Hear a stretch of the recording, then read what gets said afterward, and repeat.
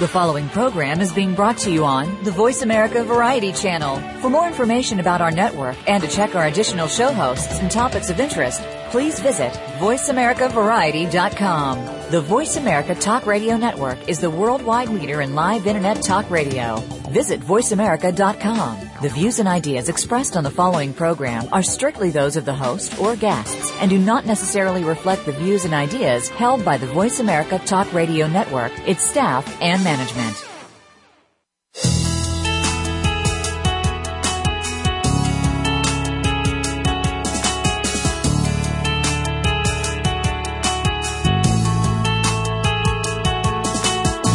Make the most of your life. When you remove the blocks that are holding you back, you can bring inspiration, passion, and purpose to yourself and those around you.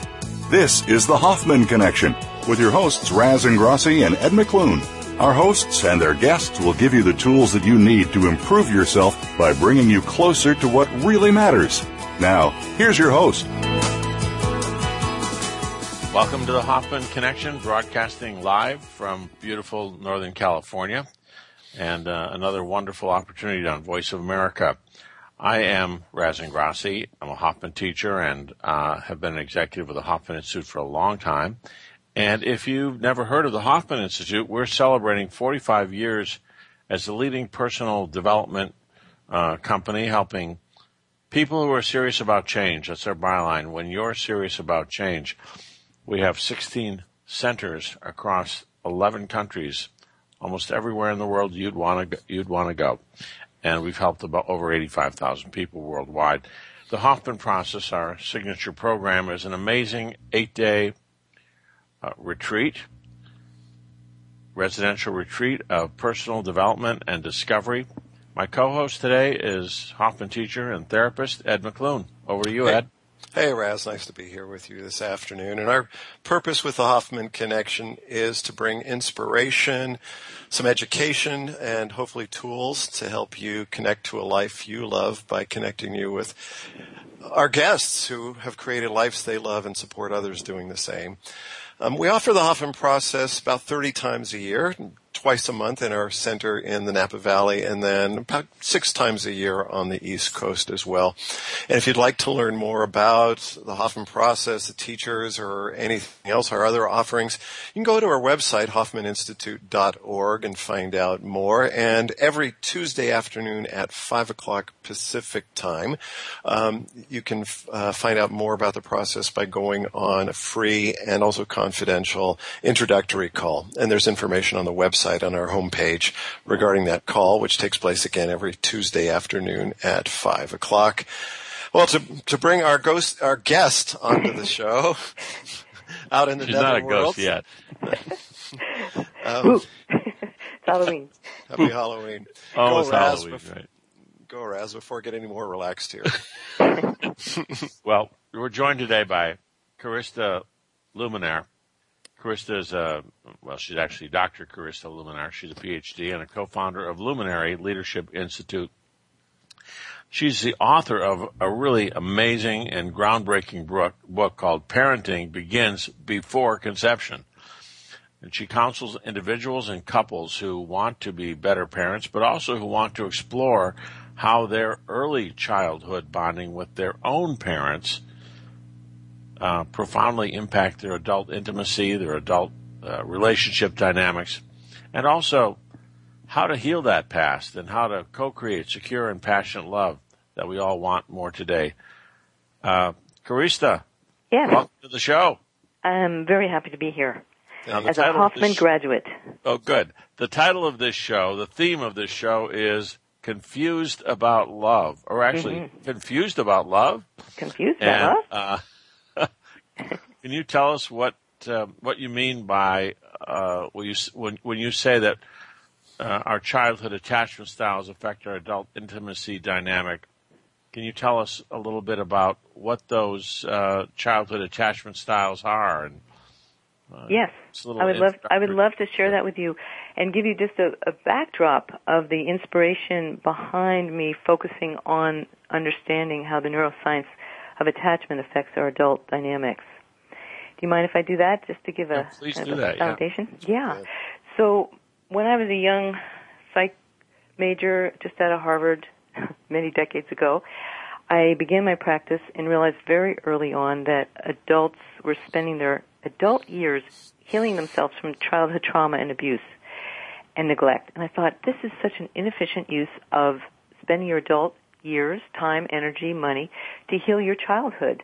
And there began several decades of traveling the globe, north, south, east, west, studying psychology, spirituality, to understand what the variables would be to be able to inspire parents who are preparing for parenthood, how they could really optimize the child being able to connect to its true nature from the beginning of life. And that actually led to this book, Parenting Begins Before Conception, and how to really support the prenatal life and the early infancy of the child.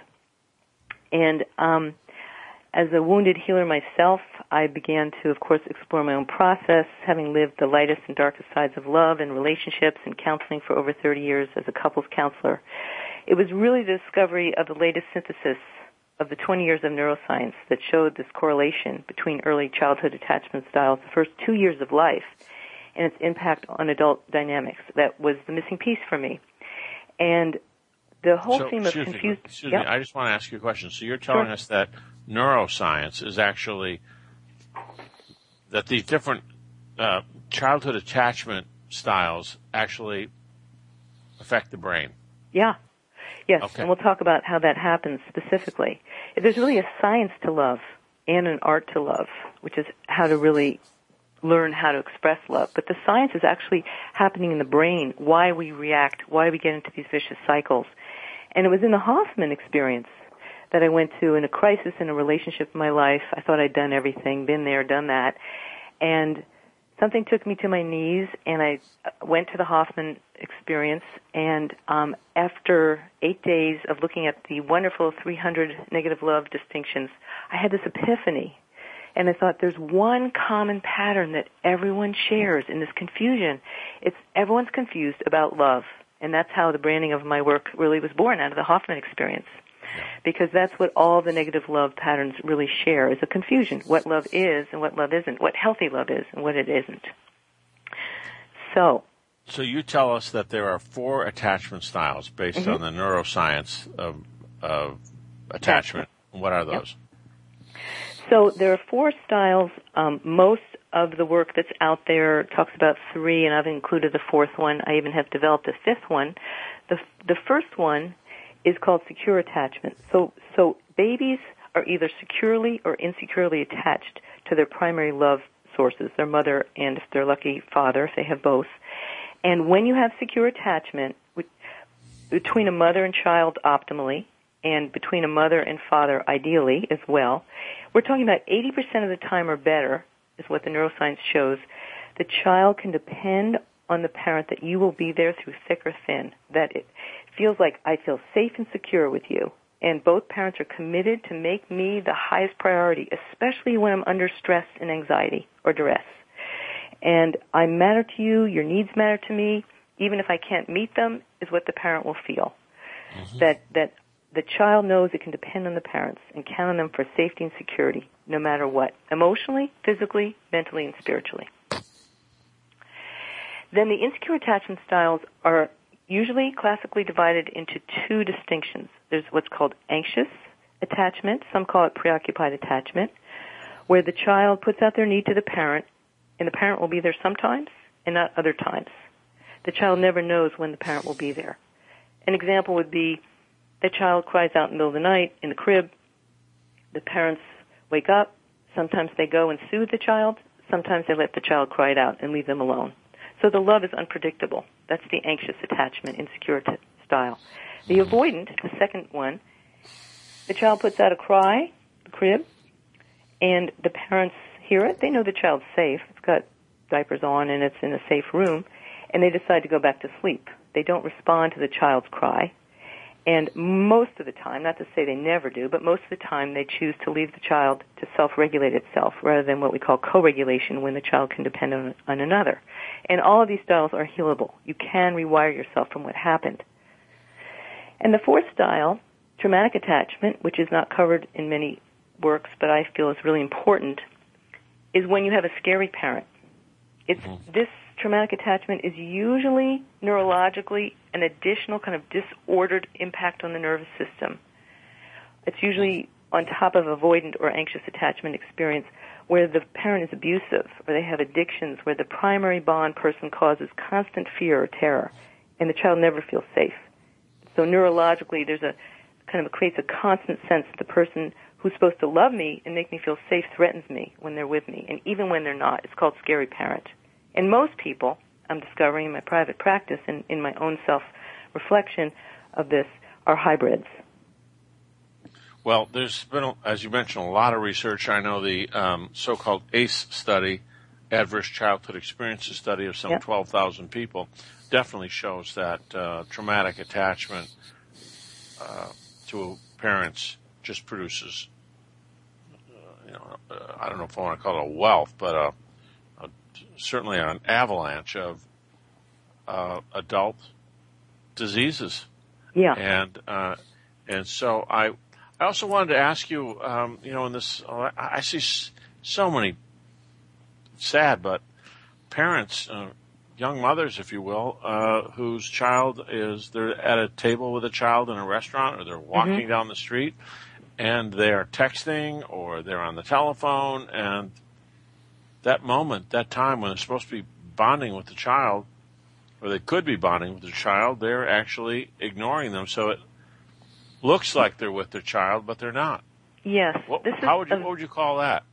Well, that's called, that usually will create an anxious child if there's a dominant tendency for the mother or father figure to be disinterested in terms of really interacting with the child so the child feels secure. So if the child needs attention and the parent chooses the cell phone most of the time, then the child will definitely get the experience that, I'm not the priority. And what happens is that the child learns to self-regulate. So we see this example, as you cited more specifically in the labs, that where a lot of this neuroscience study came out of, where the child who has a mother who does what you just described is more preoccupied with her life than the child, especially when the child puts out a need for connection. When the mother drops that child off in one of these labs that really explores the attachment, with the secure mother, the mother will drop the child off, the child will go play toys, the mother will say, I'm leaving, the child comes over, hugs the mother, is happy the mother goes, because as soon as the mother comes back, the child knows the mother's going to be there. But those who had the parents who were in secure attachment, when the parents leave the child in the lab playing with the toys, the parents come back and the child doesn't look to the mother or the primary love source to regulate them. They're just assuming they're not going to be there. And so we have this value in our society, that child's so independent at 9 months. They don't even need their mother. But actually, the child has learned to soothe itself off of inanimate objects, what we call self-regulation, which is actually generating a lot of great self-sufficiency. But those children are going to be more wired not to depend on anyone. And here's the real gem that woke me up to the power of the neuroscience. What the neuroscience says is that we never outgrow the need for secure attachment. We always do best when we're in a relationship where we can trust we have another person to go back to. When we're out in the desert of life, we can go back to this oasis and know that person will hold us like our mother. We need it from our mother. That need never changes. I'd like to feed this back to you to see if I'm hearing you correctly. And so basically what you have is mothers, I'm just going to say parents, but we'll say mothers, who are either secure or insecure, and then they bond with their child in a way that is secure, that produces security or insecurity in the child. Correct so far? Correct.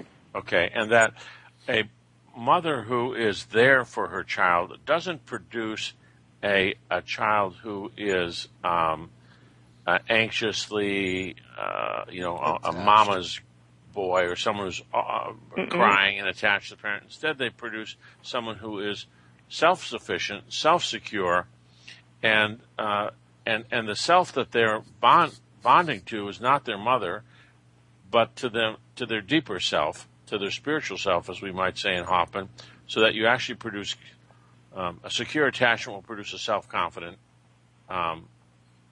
stable human being. Is that well? Yes. With the yes and just some clarifications. So what the science shows is that those who had secure attachment are more self-confident by nature and actually are more independent because they are also interdependent. So it's an and both, as they say in Zen Buddhism, where the healthy human being needs to depend on someone throughout its life that it can trust and feel secure and safe with, particularly when it's under duress or stress, and that person makes them a top priority. Those are all, markers of secure attachment. As a child, as an adult, those adults as well are more successful, more confident, and more independent. Now, what it also offers is that adult and child actually has the ability, age appropriate, to self-regulate with ease, to self-soothe itself when someone else can't be there, much better than those who don't have someone to depend on, because they know they have someone to depend on when they really need it. And so their ability to feel positive about themselves is stronger, and their ability to self-regulate is actually born out of their experience of trusting they have someone to co-regulate with. Right. Got it. So now, that's, we're going to be going to a break. Is that right, Ed? That is right. And when we come back... Go ahead. So much to say. Ed? We'll go to a break. Oh, yeah. We'll go to a break, and when we come back, we'll talk about how this attachment theory moves into us and our adult relationships. Mm-hmm. If you'd like to give us a call, you can do that here at the Hoffman Connection.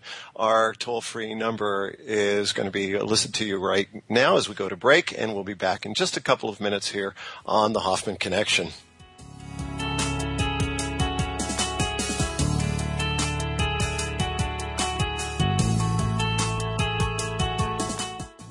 Talk, talk, talk. That's all we do is talk. If you'd like to talk, call us toll-free right now at 1-866-472-5787.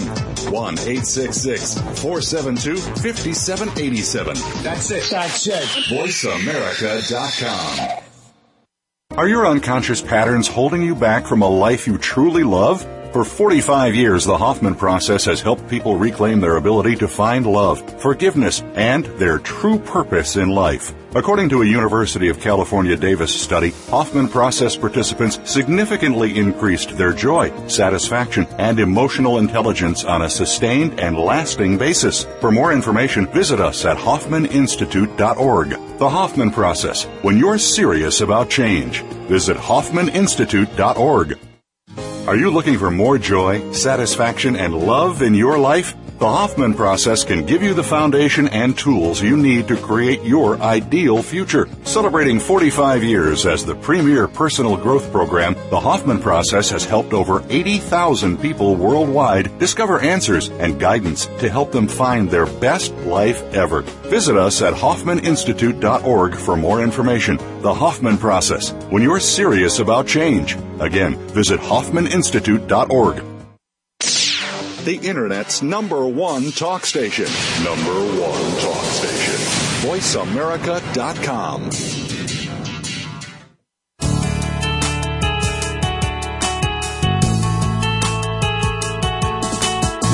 You are listening to The Hoffman Connection. To reach Raz Ingrassi, Ed McClune, or this week's guest, please call in to 1-866-472-5788. Again, that's 1-866-472-5788. Or send an email to radio@hoffmaninstitute.org. Now, back to our program. And with Raz Ingrassi, I'm Ed McClune. And Carista, we just talked about the different attachment styles. So let's talk about how those styles might show up in someone's intimate relationship. So let's go, what would somebody who's in a relationship, their partner's there, who has, let's say, an avoidant, insecure attachment, what does that look like? Who's that person? Behaviors of an avoidant is they withdraw, they move away, they shut down, they stay in their head, they usually push away their feelings. And they have a need to feel accepted and valued, but they don't know it. Both styles of insecure attachment need to feel connected. And their primary stories, so to speak, are, I never get it right, I feel like a failure, I'm just not so needy, I need to keep things calm and it's okay to really shut down and go in my shell because I'm avoiding feeling like a failure. I feel really at the deepest level depressed and shame and empty and numb because I need connection, but I don't even know it. I feel like I'm never enough. I can't get it right. So that would be somebody who appears maybe not to be so affectionate or warm. They're self-contained, self-reliant. Is that exactly? Okay. And then what about the anxious attachment? Okay, the anxious is actually the opposite. That's why it's often called anxious preoccupied. They really need connection and to feel they matter. And their tendency, their behaviors are more in the complaining, criticizing through attack spectrum. So they pursue and they blow up, they complain, they yell, they provoke. And their basic stories are I feel alone and that person doesn't seem to care, my feelings don't matter, we're not close anymore, it's like you don't see me. It's this deep feeling of I don't matter, I'm alone. And their feelings are usually the more aggressive feelings, whereas the avoidant is passive, the aggressive feelings of anger, impatience, resentment, nervousness. They're highly anxious in general. And so the anxious is more, the one that has the sword attacking, and the avoidant is more the one that has the shield avoiding the connection. And then how does that show up in terms of, or does it, in terms of attraction? Yeah. Well, we know as couples counselors. Yes. Yeah. As couples counselors, usually what brings those who are in high drama are usually not the secure attachment ones. They're the ones that are in the vicious cycles, as they call it in Hoffman, where the pattern complexes are colluding. And so usually we find the most common dynamic is avoidant anxious, which is the anxious is usually the one that's pursuing connection in despair, in escalation a lot, and the avoidant is the one that's usually avoiding it. Sometimes you'll have two avoidants, that's like two ships in the night, or you'll have two anxiouses that will be, a high drama, they're both at each other, desperate and critical and aggressive. Or you'll get a secure attachment who's completely confused because they're not used to insecurity and they've bonded with someone who's got trauma attachment or high levels of insecurity and they have no idea how to connect with them because it's foreign language to them to feel insecure. How many of us had a childhood which produced secure attachment? I have to say, I was surprised. I mean, I've read different studies and different distillations of the neuroscience, and they say, and I've seen anywhere from 20 to 50%. In all honesty, how many people do you know that had secure attachment in your conscious community out here in Northern California? Yeah, that many, about zero, coming. I mean, it's so that the approach avoider in a relationship seems pretty universal. It's very, very common, yeah. It's really the ones, well, this is the other interesting vignette about secure attachment couples. They discovered that those couples who have enduring, lasting love, it's not so much they know all the tricks of the nonviolent communication and the wonderful Harville Hendricks type of work, all the methodologies for communication. It's that they make each other a priority through thick or thin. That there's your well-being and peace matters, my well-being and peace matters, and there's a we. Our relationship is the most important thing to be at peace, for us to be in harmony. And that's the defining factor of long-term healthy relationships in many of these studies. So with somebody, let's say, who's an anxious, attached person, then, is that level from a partner, that level of consistency and love, no matter what, I've got your back, is it ever enough? I mean, where the anxious person isn't still almost trained out of pattern to try to establish connection through neediness or clinging or, approach. It's like, can I ever trust my mother? I couldn't trust my parent to be there when I needed. How could I trust another human being? I mean, the healing has to take place somewhere. Is it? Sure. Here's the catch. Being a recovering anxious type, I can talk directly from experience as well as helping others who have rewired. And my sweetheart is a recovering avoidant. So we're in this, and we have, reaped the gems of this work and really applied it to what is now a very secure relationship in a pretty short period of time. We had a lot of, healing beforehand, but we have discovered that you can rewire yourself. Even the traumatic attachments can, if you find a partner or a good healer, takes longer with a healer, or a dear friend, to actually commit to rewire you so that you can report when you're feeling insecure, and that becomes a priority to learn how to create a direct experience of feeling trust and security. And that's where one of these segments we hopefully will get over what we call, my partner and myself call, the 3 love languages to rewire. It's so simple because one has to interrupt the pattern of the escalation, which is happening in the brain. Right, and that brain sometimes creates what we hear, think, see, expect from our partner. So it sounds like the process you're talking about has to be not just my presence, but also a kind of intentional structure. There's intentional structures and a commitment to practice together. Every time one feels insecurity, that actually becomes the opportunity to create security. It actually is the substance to create intimacy. And when insecurity is transformed into security between a man and a woman, that's when the passion flows. Because a woman won't open up, I know this, I've studied women for 35 years, unless she feels safe. So unless her insecurities and anxieties are being cared for, it's very hard for her heart to be open, and therefore her body usually doesn't open. But if she feels she's found someone that really cares for her concerns, and it's vice versa as well, then the passion will be born out of a sense of established security. And it really is a direct experience of what's happening in the brain. Do we have 3 minutes or so for me to explain that? Exactly 3 minutes. Exactly. Okay. As Dee just pointed out. Okay, I'm going to make this very simple. So it's important to know how the brain's response affects your relationship on a day-to-day basis. There's what's called the triune brain, 3 major anatomical areas, the brainstem, the reptilian brain, and it's involuntary. It's where, when there's traumatic events, the human being goes into a freeze and fold pattern like an antelope that's attacked by a lion. There's the midbrain or limbic center, which is the most important part in relationship, is the midbrain limbic system, where the amygdala works as a danger sniffer. It's the emotional brain. It's where bonding happens. It's where fight or flight happens. And so when we're in danger, the amygdala will go off like a fire alarm, and it has to be turned off in order for any processing in the left brain to make sense to the emotional body. So the third section, the neocortex, the frontal lobes, is when we feel safe and we can think and plan and consider and rationalize. But when the midbrain, the limbic center, is feeling insecure, in danger, disconnected, all the processing we do as couples does not stabilize. We first have to get the fire alarm turned off. And that's where the commitment is with a couple who wants to rewire themselves. Because that's the first practice, is we have to get our limbic centers feeling safe together. And that's where the 3 nonverbal love languages we'll talk about really help do that in a very succinct, simple way. That's beautiful, Carista. I think it's getting exciting now. When we get to the part of, well, how do we intentionally heal this stuff so that a more honest, supportive, clean, loving attachment can be between 2 loving people who want to be close.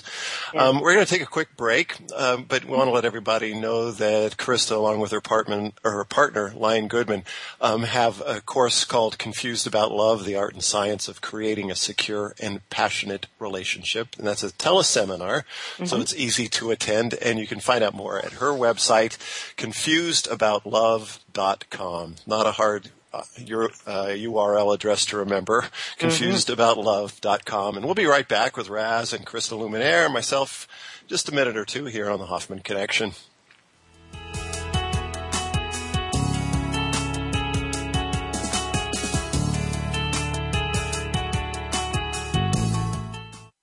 News, opinion, your voice counts. Call toll-free 1-866-472-5787. 1-866-472-5787. VoiceAmerica.com. Are you looking for more joy, satisfaction, and love in your life? The Hoffman process can give you the foundation and tools you need to create your ideal future. Celebrating 45 years as the premier personal growth program, the Hoffman process has helped over 80,000 people worldwide discover answers and guidance to help them find their best life ever. Visit us at HoffmanInstitute.org for more information. The Hoffman process, when you're serious about change. Again, visit HoffmanInstitute.org. Are your unconscious patterns holding you back from a life you truly love? For 45 years, the Hoffman process has helped people reclaim their ability to find love, forgiveness, and their true purpose in life. According to a University of California Davis study, Hoffman process participants significantly increased their joy, satisfaction, and emotional intelligence on a sustained and lasting basis. For more information, visit us at hoffmaninstitute.org. The Hoffman process, when you're serious about change. Visit hoffmaninstitute.org. Streaming live, the leader in Internet Talk Radio, voiceamerica.com.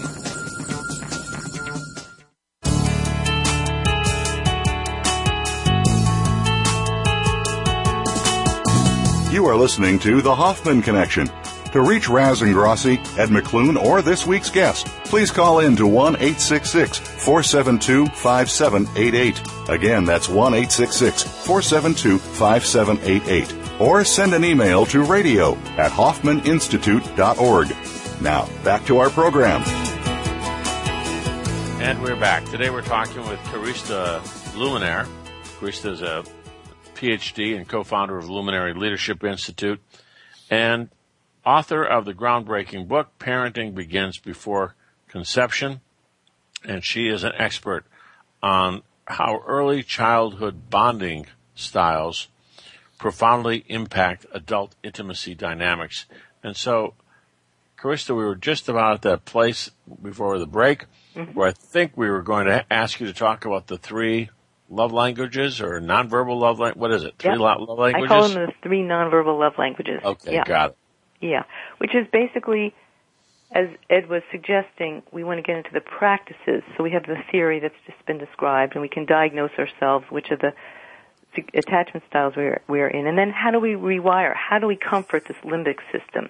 The first thing is you need to find someone who wants to do it with you because it's in relationship. Love is in relationship with other. And so the reason why we call it the nonverbal love languages is because all of the bonding at the deepest level neurologically that was to happen between ourselves and optimally our mother and ideally our mother and father was before we talked. All that wiring for security happened within the first 2 years, which is based on the neuroscience of brain development.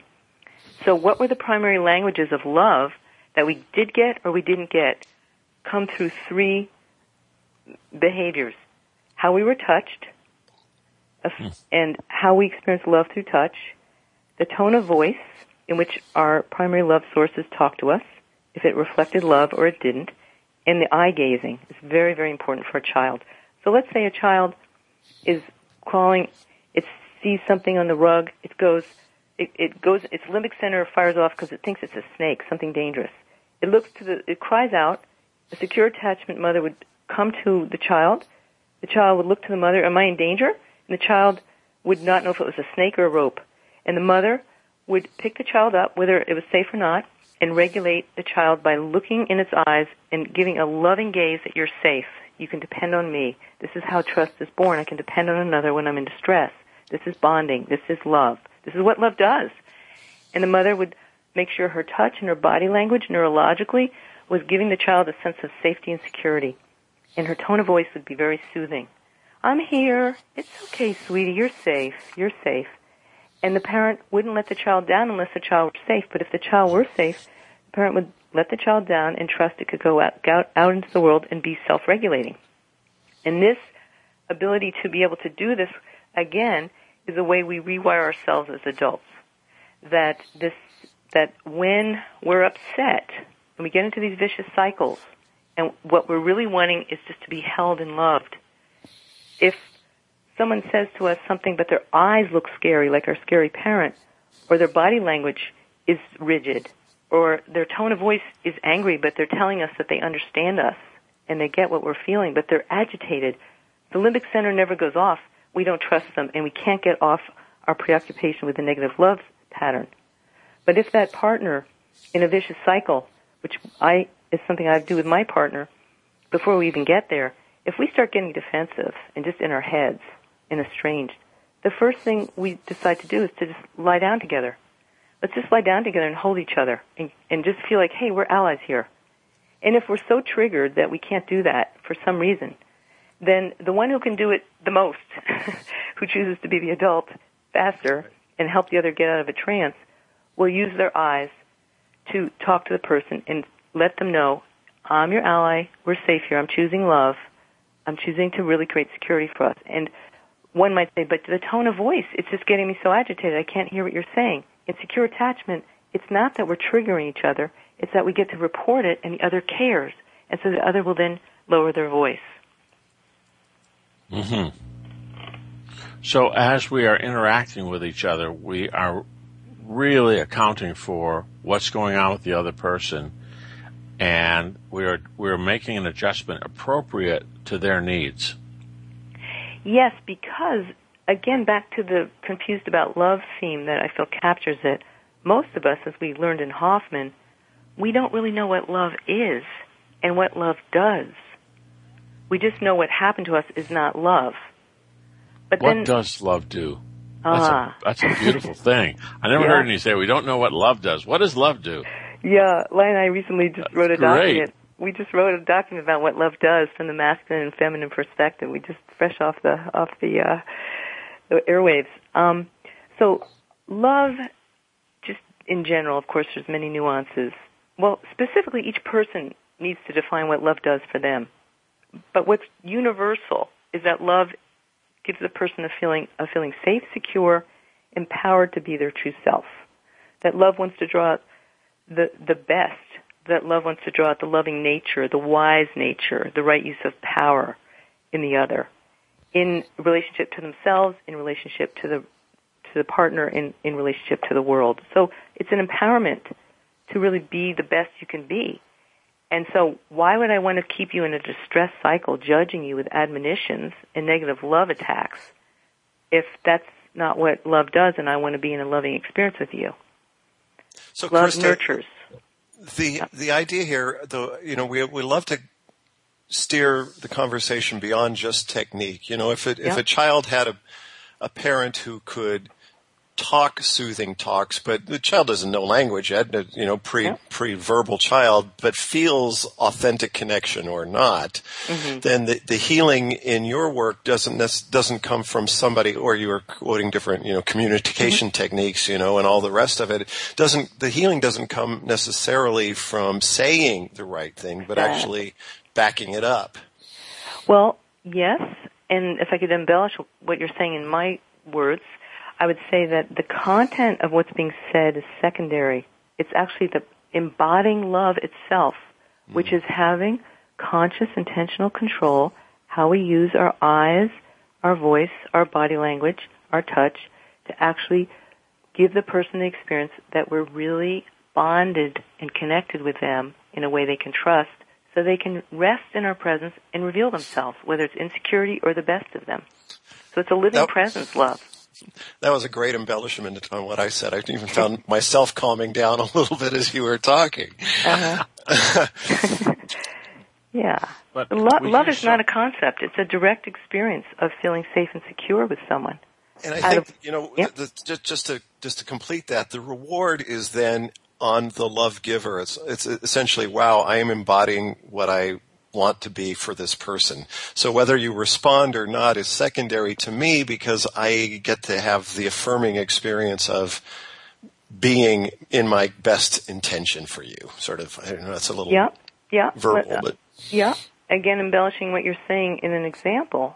My daughter, who I adore, who I've really done my best to give her secure attachment, we were in a really great groove the other day in a car, and something happened and I got triggered. Unusually so. Really unusually so. Net of the whole experience was, I'd say from my point of view, my value system, I got out of control. And she was upset. And what I realized using secure attachment was, I'm human. I tried to help her realize, I still have stuff, and my unconscious got triggered, was that I committed to repair and rewire myself and her by taking ownership that I had created insecurity in her by her reaction, I could tell, and I used my nonverbal languages to match my words, that I really cared that I put her in this state, and that I really wanted her to feel she could share whatever she needed to feel she could let it go and feel safe. That's what it is. It's a moment-to-moment practice. It's not about having it down every moment. It's realizing when our behavior triggers the other, we make it a priority to do something about it and bring them back into harmony. So it's not just I got to experience love, but I got to feel the joy of putting her into a state of harmony herself rather than leaving her distressed, crying in a room all alone. Right. And that creates a momentum in and of itself. Yeah, it just creates harmony and peace. Yeah. Which builds upon itself. Well, think of how much time we all spend involuted, in pain, estranged from our partners, our colleagues, our children, because we can't get the connection going. We can't get the bonding of the feeling of love moving. And we sit there and we fixate, and it drains us and exhausts us and certainly dries up passion, I can tell you that, and trust. So why would one want to rewire themselves with anyone, even if the other person doesn't want to do these practices? You can practice reconnecting with them by working with the 3 primary love languages, whether you're in an intimate relationship or not. Right. It's like the Gottmans preach, that it's not so much about resolving the conflict or resolving the disagreement, but actually being present to one another in the lack of agreement. Yeah. Yeah. Let me be here with you. Yes. And because this show did feature this notion of security and passion being connected, the science of passion, in a sense, is very much connected to this. That I know some of my deepest moments of opening to my partner has been born out of him holding me in my deepest, most vulnerable insecurities and caring and helping me reveal them, and then him helping me, really lovingly care that either his behavior has, triggered an old wound and he wants to show up differently out of, and says basically, I don't want to hurt you. I don't want you to have to experience this again. I will be more aware of not doing this because this hurts you and this causes you distress. That is the greatest elixir of passion for a woman a man could know. Care that you've hurt her and want to repair it. That's a great little carrot for those of us who need that kind of motivation. But how does it relate opposite in terms of gender? So what does this bring the male partner in a heterosexual relationship? Yeah, well, there are male anxious and female avoidance. So the classic is the female's usually the anxious, but not always. And so ask me a specific question as a male. What would you like to know? Okay, so you're saying that, for a woman in general, having a man who will hold a place and truly desire to repair some break that he's participating in creating, that in holding that, taking responsibility for it, it creates a sense of safety in a woman, which can open her up, make her available to her man. Yep. It's safe to let you in. Yep. So, what's the guy getting from his partner in that setting? Well, he's getting an open woman. I mean, this is where having Lion, we do a lot of these talks together to have the male perspective. What I've heard him say is that what happens is that he gets the joy of a woman who's open, not just sexually, heart, kind of filled with love. He feels that his caring for her actually gives him more passion, more connection, more feeling empowered to be a loving man. And, it's important that the woman realizes that men need to be valued as well and need to be, they as Lion has taught me, men really need to be appreciated and valued for their feelings, particularly avoidant men. What's missing is that their feelings and needs were not valued. So if a woman wants to draw out a man who goes into avoidance so that he connects with her and they have greater intimacy, the first thing she wants to do is value his feelings and make it safe for him to share his feelings without feeling like a criticism or some castrating comment or admonition is going to come right behind it if he didn't say it perfectly, love her perfectly, and to empower him to be vulnerable. And then his passion will also be much richer. But most avoidant types or anxious types don't feel safe to be vulnerable. So the game, so to speak, the theme of rewiring is we need to make it safe to be vulnerable. And so we need to report when we don't feel safe to be vulnerable. And that becomes, as I said, the elixir of the intimacy. So I will say to Lion, I will say, right now I'm getting triggered, or right now I'm feeling insecure. And he'll say, oh, really? Tell me about it. And then I'll feel he won't have any resistance, or he'll say to me, I'll value his feelings, And then the person feels cared for, and the heart just, all the defensiveness just softens. And then you want to move towards each other because it's just, why wouldn't you? You're being embraced. Exactly, given what we've been longing for. Yeah. We're going to take one quick break, Carista, and come right back and want to learn more about your work and how people can find out about it. And this will be our final chapter in the show this afternoon. So we'll be right back in just a couple minutes. I'm Ed McClune with Raz and Grassi here on the Hoffman Connection.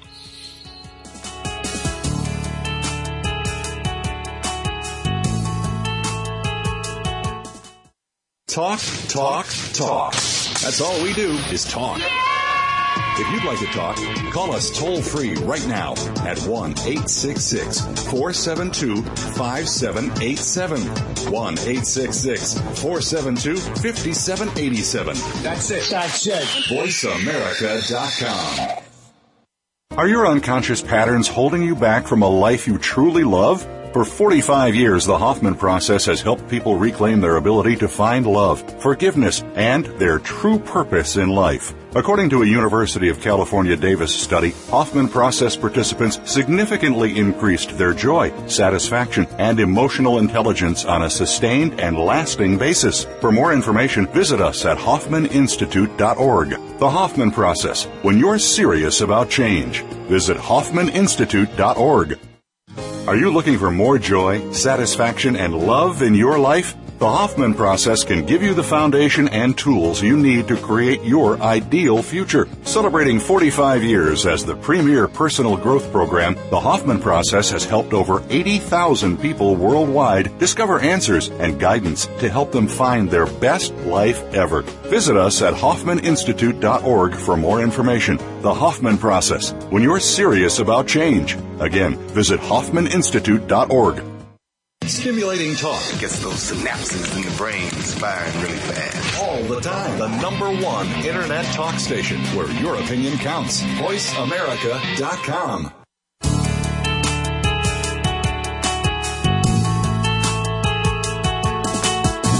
You are listening to The Hoffman Connection. To reach Raz and Grassi, Ed McClune, or this week's guest, please call in to 1-866-472-5788. Again, that's 1-866-472-5788. Or send an email to radio@HoffmanInstitute.org. Now, back to our program.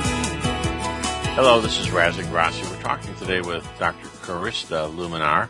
And Carista has illuminated so much about how our early childhood bonding with our parents has profoundly impacted our adult intimacy dynamics, our relationship dynamics, and also how to be in a healing relationship, because we're all carrying this material, how to heal it, how to be in a relationship that's actually becoming more whole rather than more fragmented, to co-create secure and passionate love. So, Carista, just before we went off the air, and by the way, I just want to tell anybody who might be listening that you can call us with your questions and talk to Carista at 1-866-472-5788, 1-866-472-5788. But just before we went to break, you said, it has to become safe to be vulnerable, and that sounds like a contradiction in terms. If I'm vulnerable, I'm not safe. So, could you tell us what that feels like so that it can become safe for me to do it? Yeah, I hear you. It does sound like a paradox. Being vulnerable is very simple when you're experiencing it. It's a sense that you, other, are giving me verbally and non-verbally the sense that I can reveal my deepest needs and feelings, and you'll care about them. You'll be open to receive them, and if you can't help me meet them, you'll inspire me how I can get them met myself. Hopefully, if you're my primary partner, you'll want to help fulfill some of those needs that involve you. That's what it is. And for the other person, it's the feeling that if I let my guard down, I'm not going to be hurt. Yes, that's more the avoidant. And so that becomes very important for those who have that wiring to make sure they find someone who has the capacity, the interest and capacity, to want to give them space and help learn what they need to feel they can take some risks to be heard and have their feelings valued. So we really want to find out you tell me what the conditions are that would help you be open to share what you need for me to care for you. Now, I've heard one definition of emotional intelligence. I want to check it out with you. Mm-hmm. And simply stated, it is that it's the capacity to, or the ability to know what I'm feeling and to also sense and know intuitively what you're feeling, and to behave in a way that's appropriate to you and me. Yep. And so I bring that up because although we use a lot of words to describe these different attachment styles, insecure, secure, avoidant, anxious, traumatic, in fact, it's the emotional experience of it is spontaneous. It flows, right?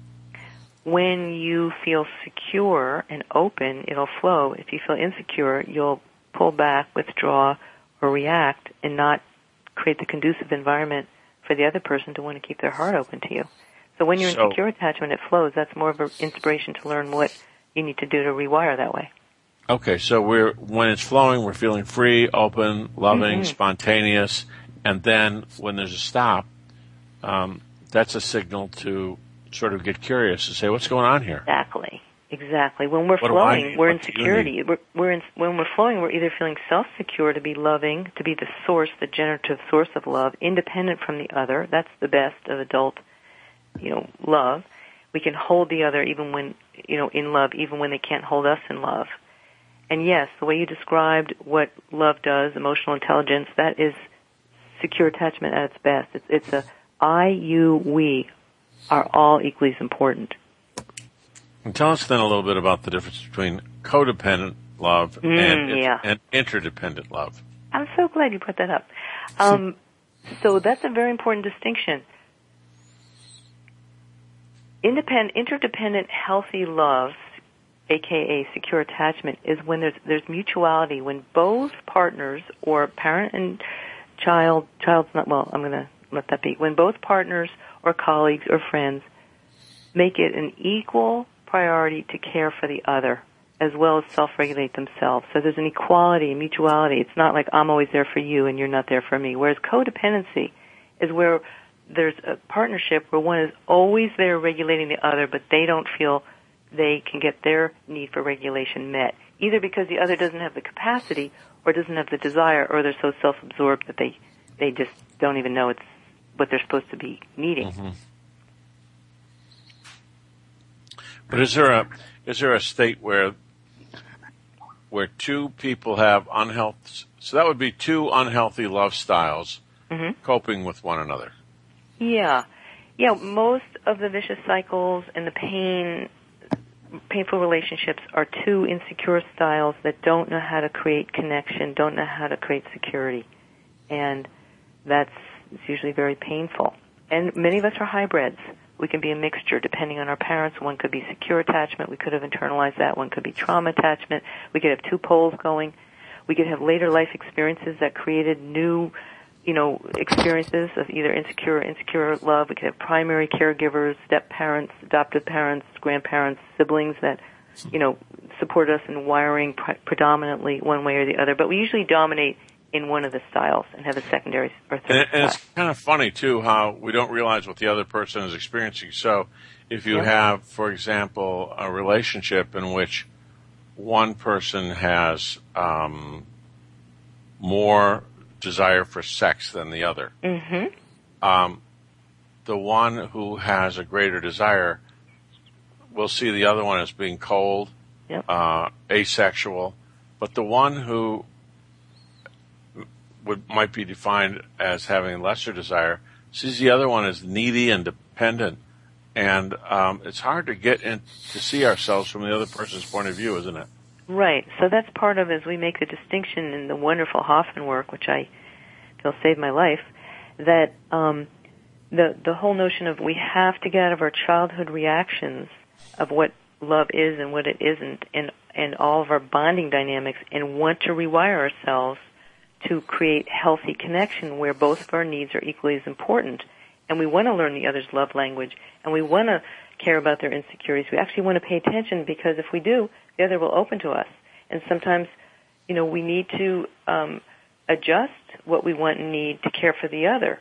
But the more one really cares for the other's needs, the less drama there is, the more connection there is, and the more the desire to be connected, be it sexually or emotionally, it organically occurs, because you're my ally.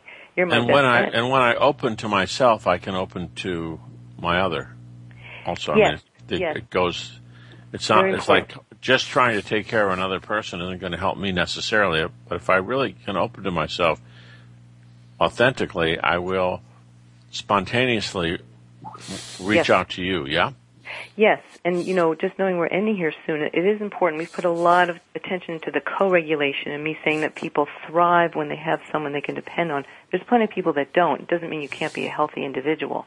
It's just that don't be afraid to realize that if you're a good self-regulator, self-independent, connected to your spiritual self, that some of the best of life is being in relationship, sharing and embodying that loving nature with someone else. So choose people that you can have that mutuality where they're caring for you and you're caring for them, and that the insecurities and the anxiety and the negative love patterns are the portal for intimacy. If you can share them in what I call vulnerable, and have the other help you rewire to love yourself and love the other. And beautiful. It's an and both, self and other. Carista, thank you so much for being with us at the end of our time. Mm-hmm. I know you've got a teleseminar that you're jumping onto. I am. And I hope that people will go onto your website and find you, and that is, say it again. ConfusedaboutLove.com. ConfusedaboutLove.com. There you go. Next week. Let me just say that we have a teleseminar, and it's perennial. So even though we're into the third week, you can join at any time with MP3s. Beautiful. And you can contact me at Carista@luminaryleadership.net. Carista @luminary, LUMINARY, leadership.net. Thank you. Great. Thank you, Carista. Thank you, Carista. Next week, we're going to be welcoming Jason Eric Hernicke. And Jason Eric is a brilliant naturopathic healer. He has a lot to tell us about how our bodies are really working and how to heal our emotions as well as our physical bodies. So join us next week and help us welcome Jason Eric Hernicke. And we'll see you next week on the Hoffman Connection. Thanks, Ed. Good night. Thanks, Raz. Thank you. Thanks, Carista. Thank you again for being a part of the Hoffman Connection. Please join your hosts Raz Ingrassi and Ed McClune again next Tuesday at 7 p.m. Eastern Time, 4 p.m. Pacific on the Voice America Variety Channel. Until then, make it an outstanding week.